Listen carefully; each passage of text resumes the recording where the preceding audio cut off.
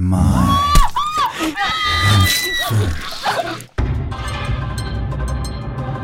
Welcome to Riverwalk Tales of Terror. Short terrors, number 1. In and out, nightmarish tales. Written and voiced by author and actor Josh Diaz.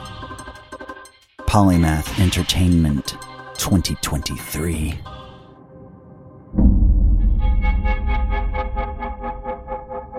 A man wakes up to his routine to find he is now a monster wearing human skin. I awoke that day with a deep, fearful gasp. For months, I had moved through life like a zombie. I had taken the abuse at my sales job. I had neglected my own desires and needs to find a suitable girlfriend that would perform all the salacious sex acts I had saved in my bookmarks on Chrome.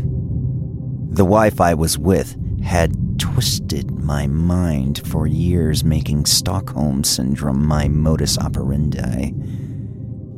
I was a walking tank of lost dreams.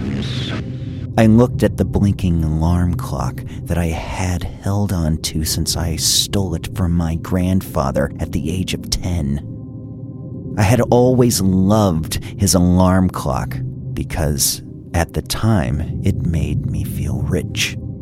It was digital. It had red light. To have it meant that it cost something, which meant I was worth something. My mother hadn't had a pot to piss in at the time, but who gives a fuck? I was sweating profusely, hunkered on the side of my bed even though the temperature was cool outside. It was October now. The leaves had all the blossom of autumn. I rarely did anything for me anymore. I had become a drowning, eating, and shitting mess that had not yet procreated. 45, and nothing to show for my life. No family. No distinguishable accomplishments other than proving I was a sucker with the degree from the elite learning institution that derived 0 bankable outcomes. The autodidact in me created the vocation of accountant for myself. Self-taught. I wasted an education that had killed my mother with the stress to get me there and to pay for it. Thanks, Mom. I'll pray to your space god that your soul is at rest now. I couldn't believe what I had become.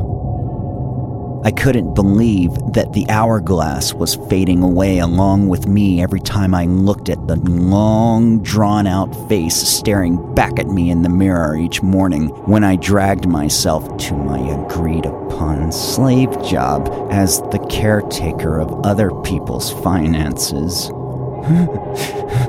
The alarm clock. The alarm clock was still ringing. Susan was gone. She had claimed she was on a business trip, but I knew she was no more than 10 miles away at the luxury spa on the beach with her assistant, who had the great big cock that she loved to suck. I knew this because she forgot to empty her spam folder and trash. There, I found a single email chain of pornography and infidelity. It must have been a first for you, my sweet.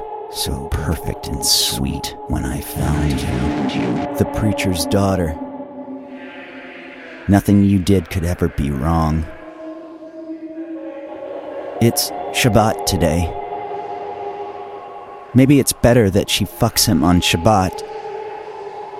Getting your religions mixed up today, are you, lad? I thought, feeling tears well up and fall in my lap. Dead tears. My face had no strength to contort itself into weeping. When was the last time you experienced anything new, you lazy fuck? I asked, looking at my dark circles in the mirror that were staring back at me from across the room. The dust of the room made it look smoke-filled as the morning rays of light punctured through the blinds. I felt something burn away with those final tears. Looking back, I think it was my very sanity. I think it was my very sanity. I hummed.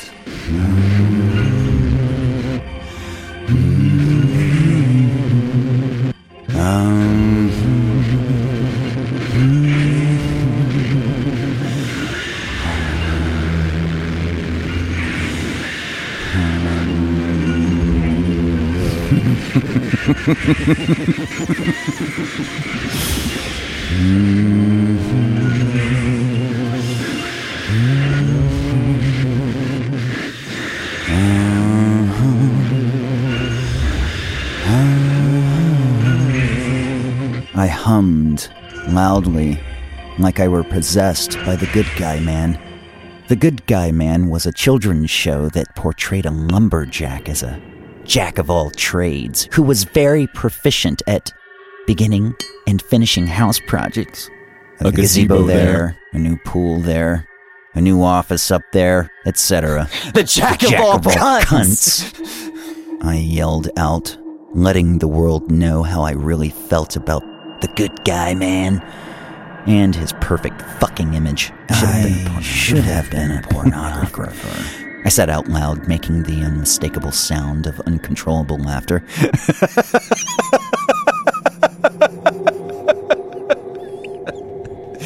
I should have been a pornographer.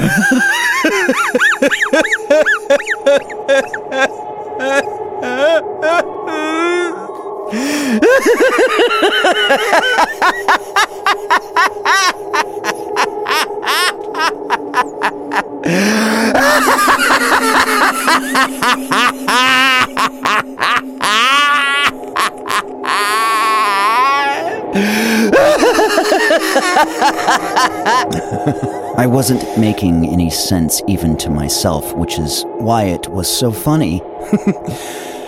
I cooked my burning eggs and ate them and shit my pants. When I pissed myself laughing, I knew I needed to drive.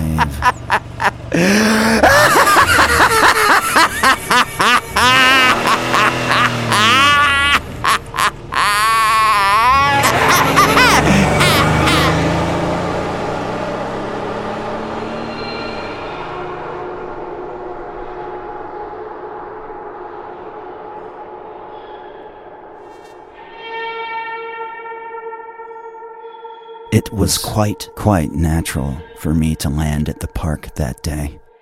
I don't even know how I really got there. It was like old me had died, and what was left was the thing driving the car.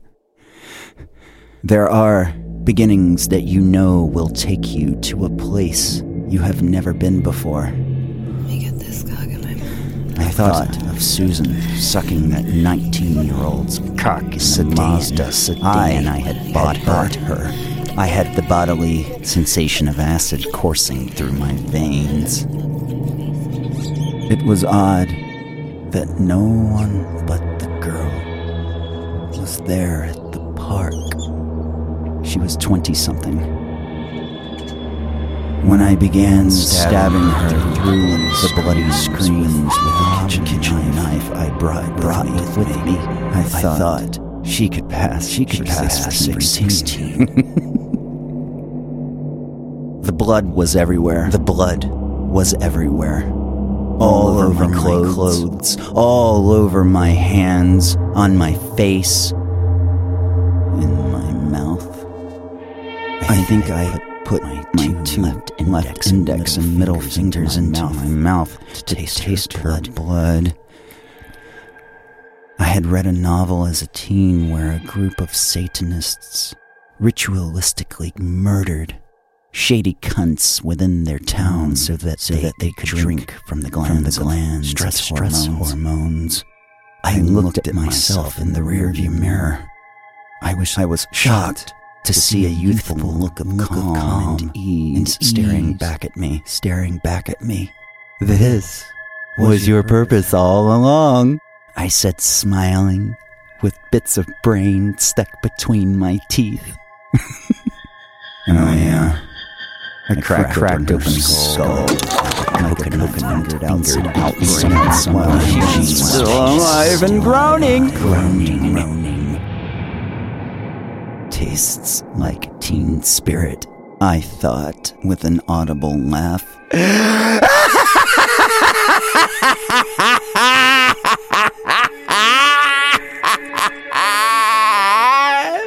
Lad, you have returned to me, I thought, sitting in stillness. As I started up the car, I cracked even further. I wonder what else I can do today. What limits I can break. Maybe I'll go pay a visit to Susan and her lover. Maybe I'll take this car and drive it through a great big crowd. Maybe I'll end the world today. Starting up the car, I looked to the passenger seat to see the ghost of the girl I had just murdered. I smiled. I do. Finn. This has been a Riverwalk Short Terror.